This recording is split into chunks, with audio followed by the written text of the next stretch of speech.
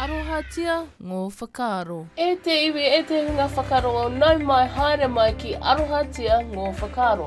Arohatia ngō whakaaro is an episodic series that gives you an insight to my opinion around different aspects on the marae.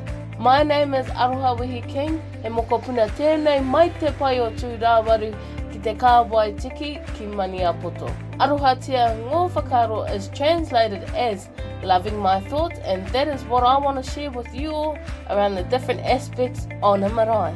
Today, in episode 1 of Arohatia ngō whakaaro, we touch base on what makes up a marae.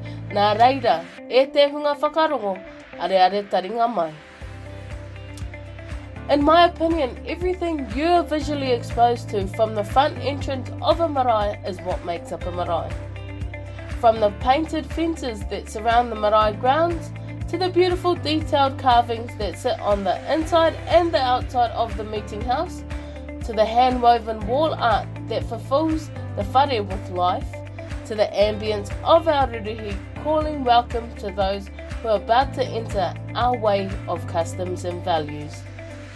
The chaku of our koroheke before they stand staunch and greet the visitors in their terms, that beautiful aroma of kai that lingers throughout the marae complex that our cooks have prepared in the whare kai, from the veggies our aunties picked from the gardens mixed with fresh cut meat that our uncles got from the paddock, are some of the true essence in making up a marae.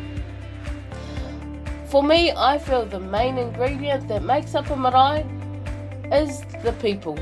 Without the people, I feel the marae becomes empty, lonely, and sometimes history ends up being lost. Well, that's my whakaaro anyway. All of the above that I've just talked about is truly what makes up a marae, as well as it makes a happy and healthy marae from back to the front. Any of these aspects are true and well, in my opinion, what makes up a marae.